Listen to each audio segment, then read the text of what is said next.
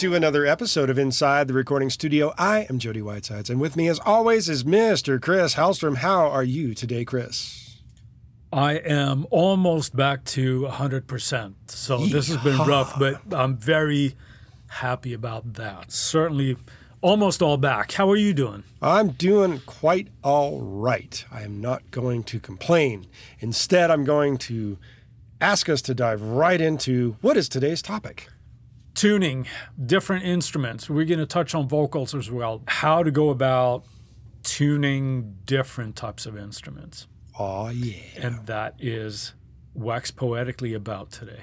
So we're going to talk about initially just monophonic tuning. Right. Which maybe you should explain what actually is monophonic tuning. What do we mean by that? Monophonic tuning.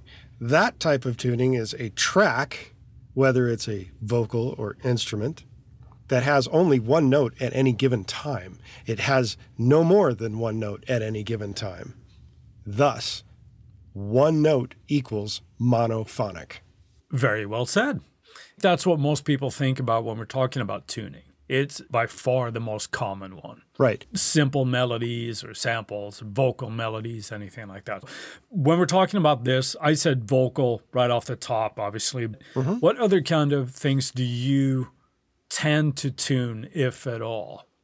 Bass would be the first one, mainly because of the length of the string and how hard a bass player may or may not hit it can cause tuning discrepancies on a micro level pretty easily. Yeah, and also if you have perhaps intonation issues. Oh, for sure. If there's that, you definitely need to fix that. Yeah, and of course, bass being such a foundational instrument in a lot of tracks, it's really important to have that sit properly. So I'm with you on that. When you're talking about bass, you're thinking primarily electric bass, but if we're dealing with acoustic bass, or even like fretless bass, mm-hmm.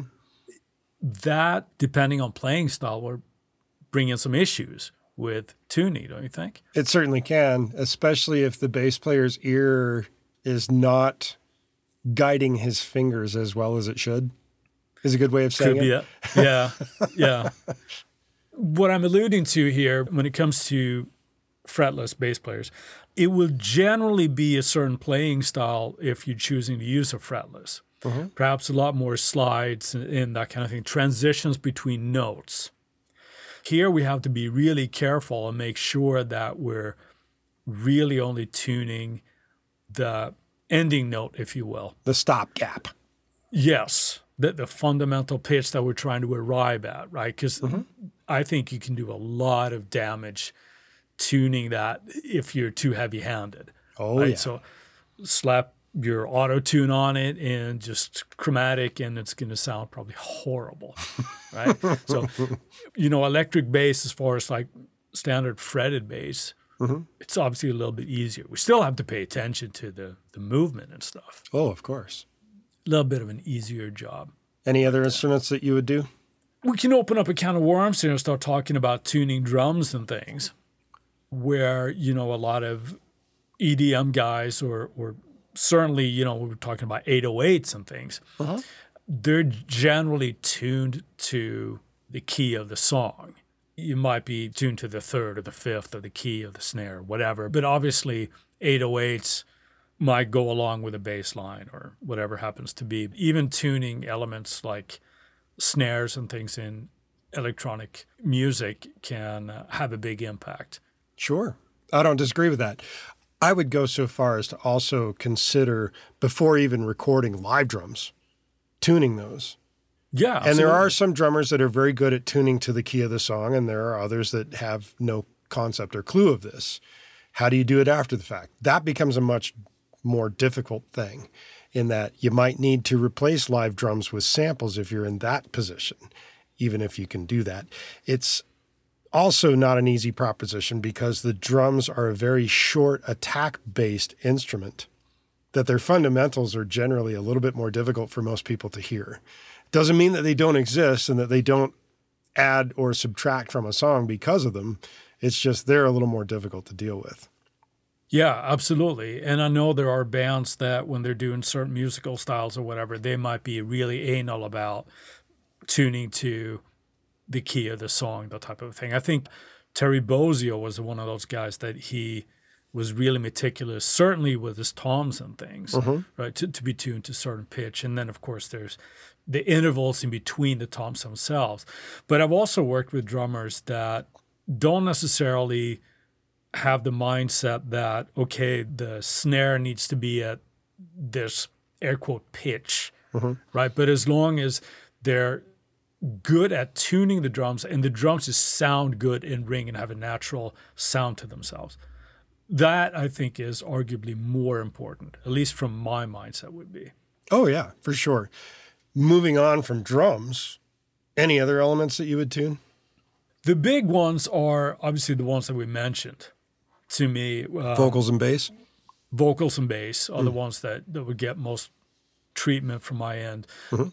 There is one more element that I don't record or get a whole lot, but it's slide guitar, where we're in the sort of same ballpark area now as like fretless bass. Right. Again, that has to be intonated properly to have it sound good, right? So that would be another one where I would definitely reach for some kind of pitching help, if it needs it, of course. Right. You know? Again, that comes down to the guitar player's ear and the guidance to the fingers from the ear to the brain to the fingers. Right. Some players, when they're not used to playing slide, might have the mindset that it's the space in between the frets that makes the pitch, right? Which is not true. No, it isn't. Yes, of course. It's the actual fret, and our fingers, when we're playing, essentially just shorten off the string, right, to give it different pitch. But therefore, when you're playing slide, to have that slide intonated right above the frets to get the correct pitch, right? Now, of course, playing style and how heavy your vibrato is and all that kind of stuff goes into that as well. But pitch centers are important there. Anything else that you tend to tune, though? I will expand a little bit upon the guitar thing. And just like you mentioned for bass, a lot of it comes down to, is the guitar properly intonated? And the other thing that tends to occur quite frequently with a lot of guitar players is how heavy-handed they are with their fingers on the strings and how heavy gauge a string they might be using. Yes. If you are using a light gauge string and you're clamping down like a lot of guitar players tend to do, they overplay, so to speak, in terms of the sheer pressure that they're using on the strings, it will push different strings sharp. And with a bass player, it's a lot easier to deal with this because it's generally one note at a time that you're working with. With a guitar player, you suddenly have a very different issue. Yes. But the idea here, in terms of tuning, in terms of instruments, and we're talking monophonic at the moment, let's now shift away from the actual instruments that we may be tuning and say, well, how much tuning should we apply in production? Should we just go 20%, 25%, 50%, 80%, 100%? How far out is it, and how do you want it to sound is what becomes a guide and an answer to that. That's a really good question, and I think the boring answer is that it depends. Now, with vocals, let's say lead vocals. Yep. That's something that I tend to be a little bit more precise with, and it would lean probably at least 90% and up, a correction into pitch center.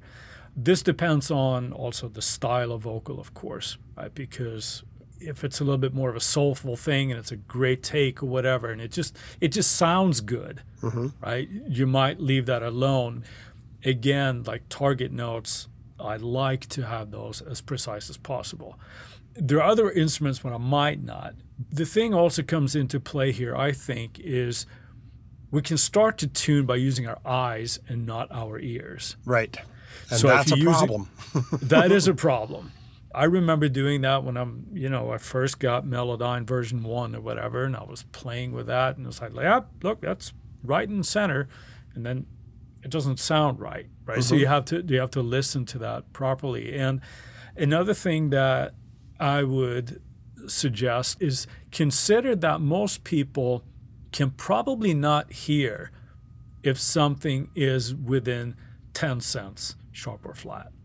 Right. Now, if you're Let's explain that real quick, though. Oh, yeah, go ahead. Sense. People are like, well, what is sense? In the note-to-note definition, from a sharp to a natural to another sharp, or a flat to a natural to another flat, there is a division of that note, mathematically speaking, that pretty much all entities that create software to deal with pitch break that down into, and that is by sense. And to get from one note to the next is 100 cents. In between each half step of note, which is a minor second. Yeah, that's a good explanation. I mean, that's I assumed that people would know that, which was wrong. I mean, I shouldn't do that. But yeah, so like slight pitch variations there. And also you mentioned guitars, right? How heavy we hit guitars or even bass. Here's an experiment that you can do if you're watching yourself and you're recording and you're tracking guitars, is to put a tuner on your track, or even just plug your guitar into a tuner. It doesn't really matter. And then play and notice how the attack will always go sharp.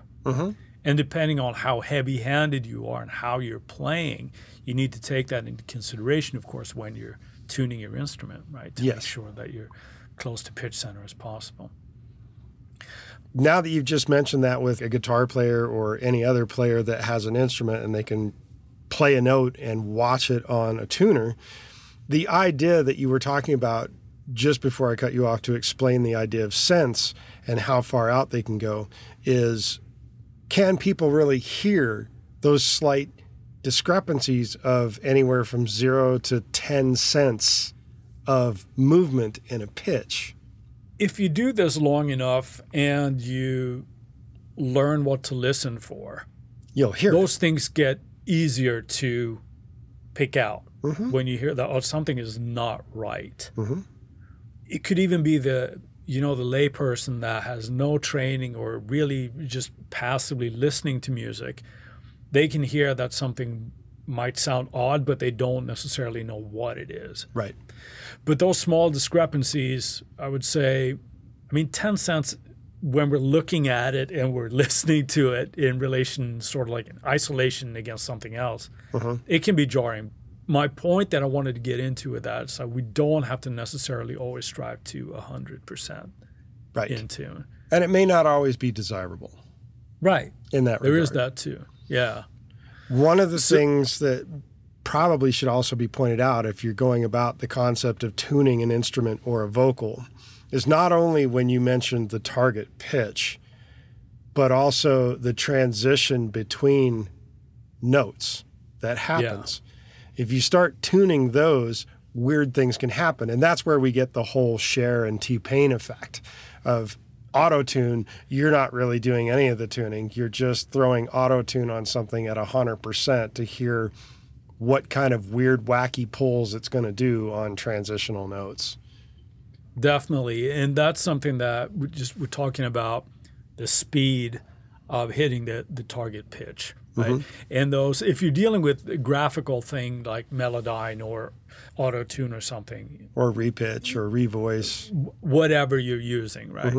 You have to pay attention to those and not get too aggressive, because that's where a lot of the humanity lives, I think.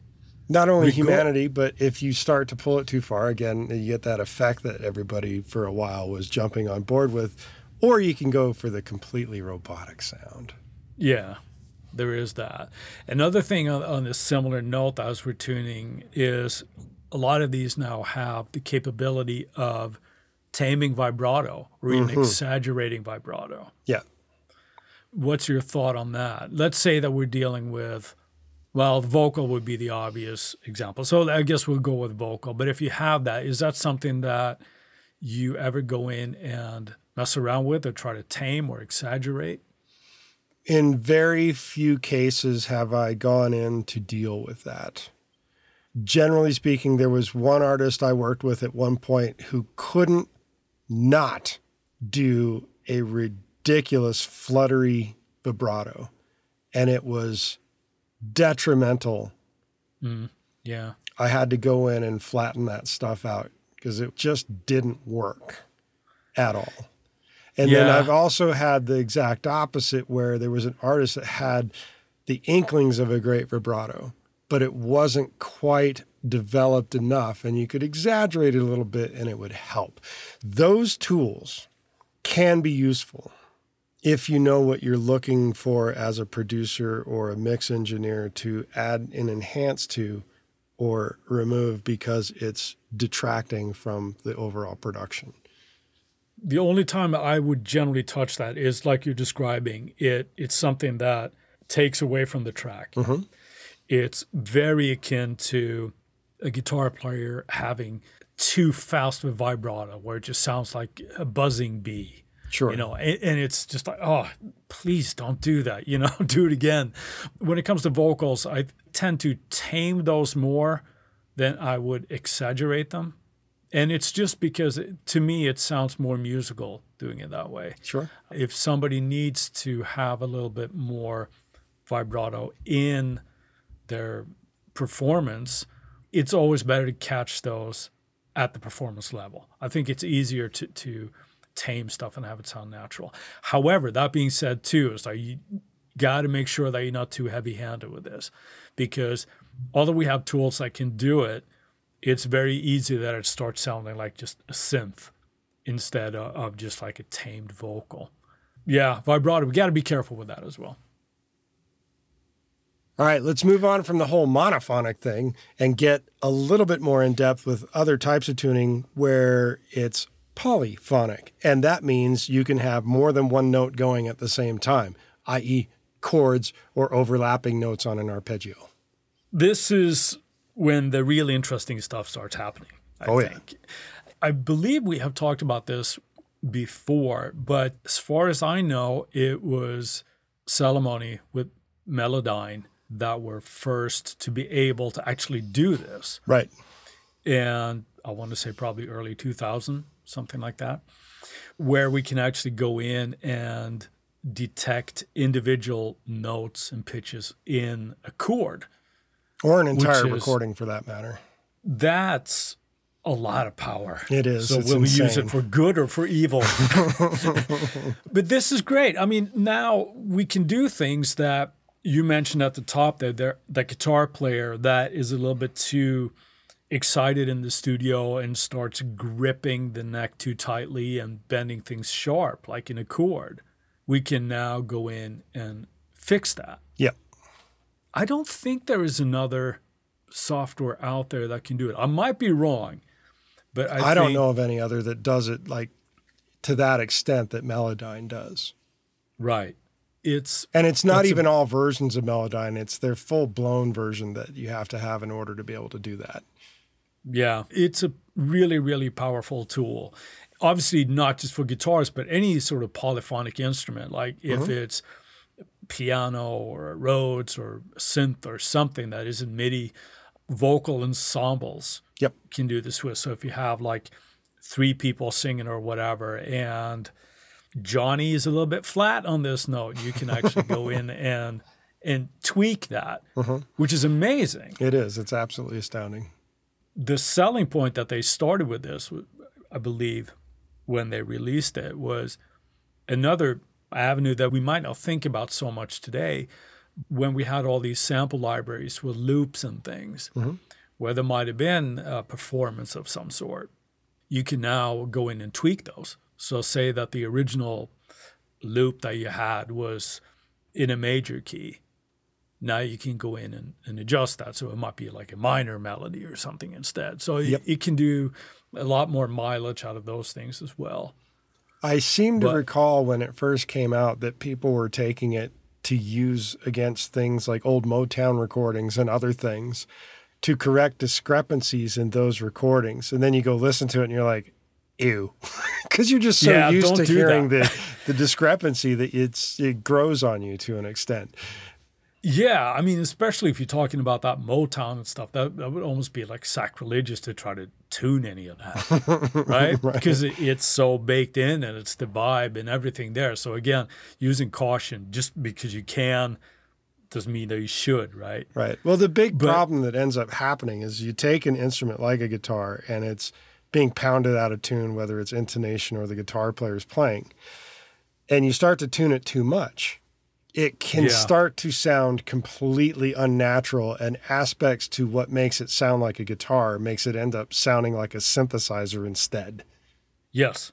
It almost gets that early sampled guitar kind of vibe to it, right? Mm-hmm. And it's just like, okay, that's a piano player playing guitar because it's not the right inflection.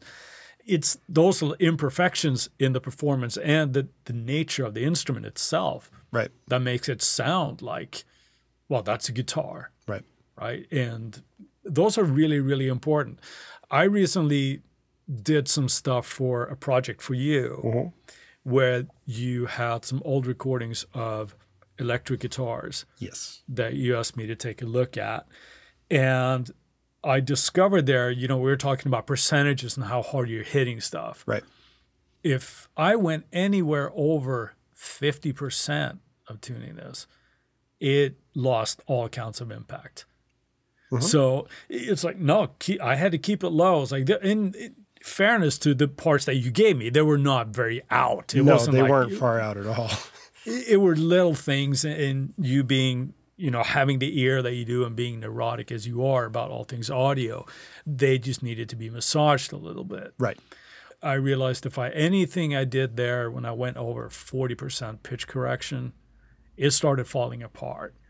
And even with one that you just gave me that I was working with earlier today, I went back to the original, listened to it, went back to the tuned version, listened to it. As I am going back and forth going, I'm going to stick with the original on this because the impact that it made, as low as it was that you did, caused the guitar to lose all of its impact, which is really weird.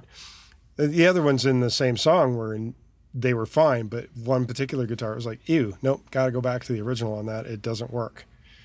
Yeah. So you have to have that hat on for when you're doing these things to be very aware. If it's overdoing it, even if you're tuning 20% and it's messing it up, you got to just say, then don't do it. Yeah, right. And I think it has a lot to do with what you mentioned before, when you're hitting the strings and they go sharp, right? As you're hitting the instrument, you're now correcting for those. So it starts just pulling it in, and you lose that initial transient that makes it sound like a natural guitar. Right. It's like, it's going to go a little sharp, and that's just what a guitar sounds like. I would say anything else that we do in this vein, right? I've been tuning all these things out. The context is everything. Very much so. That's me going back after you did something that didn't need a lot of it in the first place, and I'm listening to it going, this didn't help. Nix that one. So sorry for the extra work, but yes. Yeah, but it's like all those slight little discrepancies that you have, that also ends up adding size and girth to the part, right? Assuming it's not like crazily out of tune, right? If we think about, and this is my favorite way to sort of describe this and get people to think about it, how when we use two oscillators on a synth, it's very common to detune one of them ever so slightly, and it just adds girth to it, as opposed to just being another signal on top of another signal. Right. Whether you're doing that with piano player or a guitar or a choir type of a thing, we have to be careful with those pitch centers and how much we're doing it, because you might do more harm than you do good. Oh, for sure.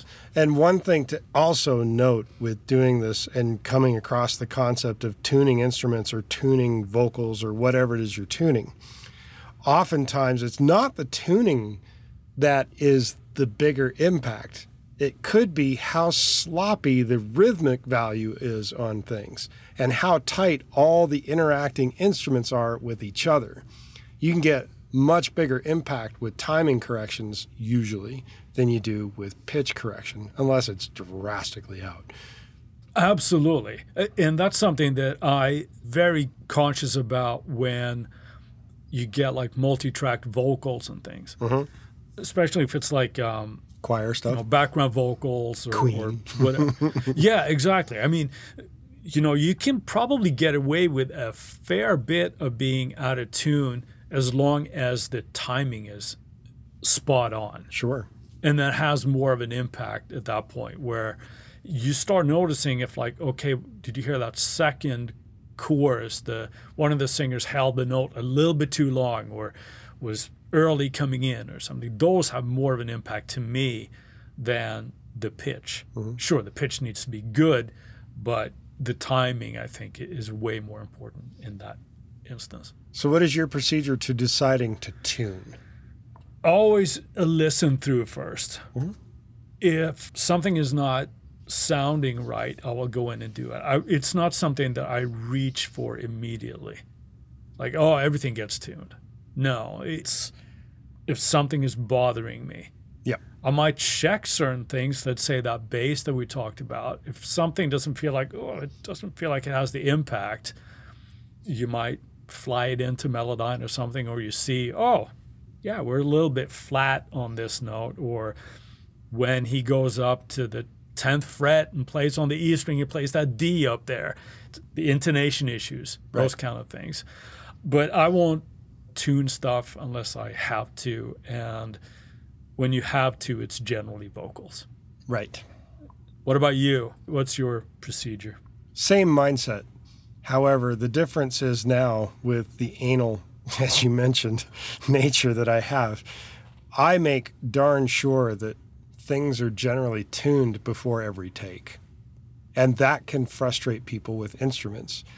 It's not you the mean same. As in like tuning your guitar? Tuning your again? guitar, tuning your sure. bass, Yeah, tuning those things. Yeah. Doing those tunings before every take. Some people would be like, every take? It's like, yeah, especially if strings are new or if something isn't working right, you need to tune every time. And that's crazy to some people, but that's how you avoid a need to be tuning on the back end. You get it right up front. With vocals, it's obviously a bit different because you can't tune a vocalist, so to speak, on their way. It'd be great if you could. It would be great if you could tune the vocalist by just grabbing a side of their neck and twisting it and tuning it sharp or flat or whatever is needed. Obviously, that's impossible. That's why most people think about tuning vocals. It's not something you can instantly tune before you start recording. As you're saying that when you're tracking, it's one of those things that you can, as the performer, unless you're seasoned enough, you can get so lost in the moment that you're just playing. And then it's like, oh, you know what? We had that great take, but unfortunately you're out. Yep. You're out of tune. Do it again. And, well, you can say that, or you can hopefully fix it if it's not something that's too ridiculously out there. Yeah, that's true. I mean, fix the old band. But it's always better to, like you said, get it right on the way in. Absolutely. With that, we'll move on to our Friday finds. Chris, what have you got this week?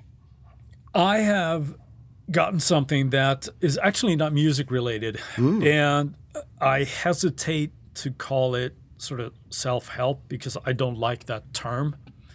We're just in the new year, and a lot of people are thinking about improving themselves or just trying to have less anxiety or stress in their life and performance anxiety, perhaps. There's a website called dailystoic.com that has a lot of good advice of how to perhaps think of things a little bit differently and different mindset when it comes to challenges in our life. I thought I'd share that with people that might be looking for something when they have certain things that they just want to be a better person. So dailystoic.com is my Friday find. And you, Jody, you're going back on the gear train here. So what you got? I'm going with an SSL item, the Solid State Logic G3 multi-bus compressor. That's right, people. SSL has taken the G series bus compressor and repackaged it into a multi-band version with 3 bands, a low band, a mid band, and a high band, which allows you to compress different parts of your signal, saturate different parts of your signal with a G-bus compressor without having to set up 3 different channel strips with EQ curves going into it prior to doing it. So that's kind of a nice thing. Let's go with a big 2 thumbs up on the SSL G3 multi-bus compressor. Woohoo! While we've got your attention, we ask that you go to InsideTheRecordingStudio.com and sign up for our mailing list. You'll need to be on our email list to be eligible for any future giveaways, and we'll make sure you don't miss any future episodes of this incredible podcast. Send us an email at goldstar, GOLDSTAR, at InsideTheRecordingStudio.com with the word tuning, and you'll get something cool back in your inbox. If you have a topic or suggestion for Chris and I to explain in a future episode, contact us at the contact page, and we'll put it into consideration for a future episode. With that, I'll say see you next week. Happy New Year, everybody. Thanks for listening. I'll talk to you later, Jody.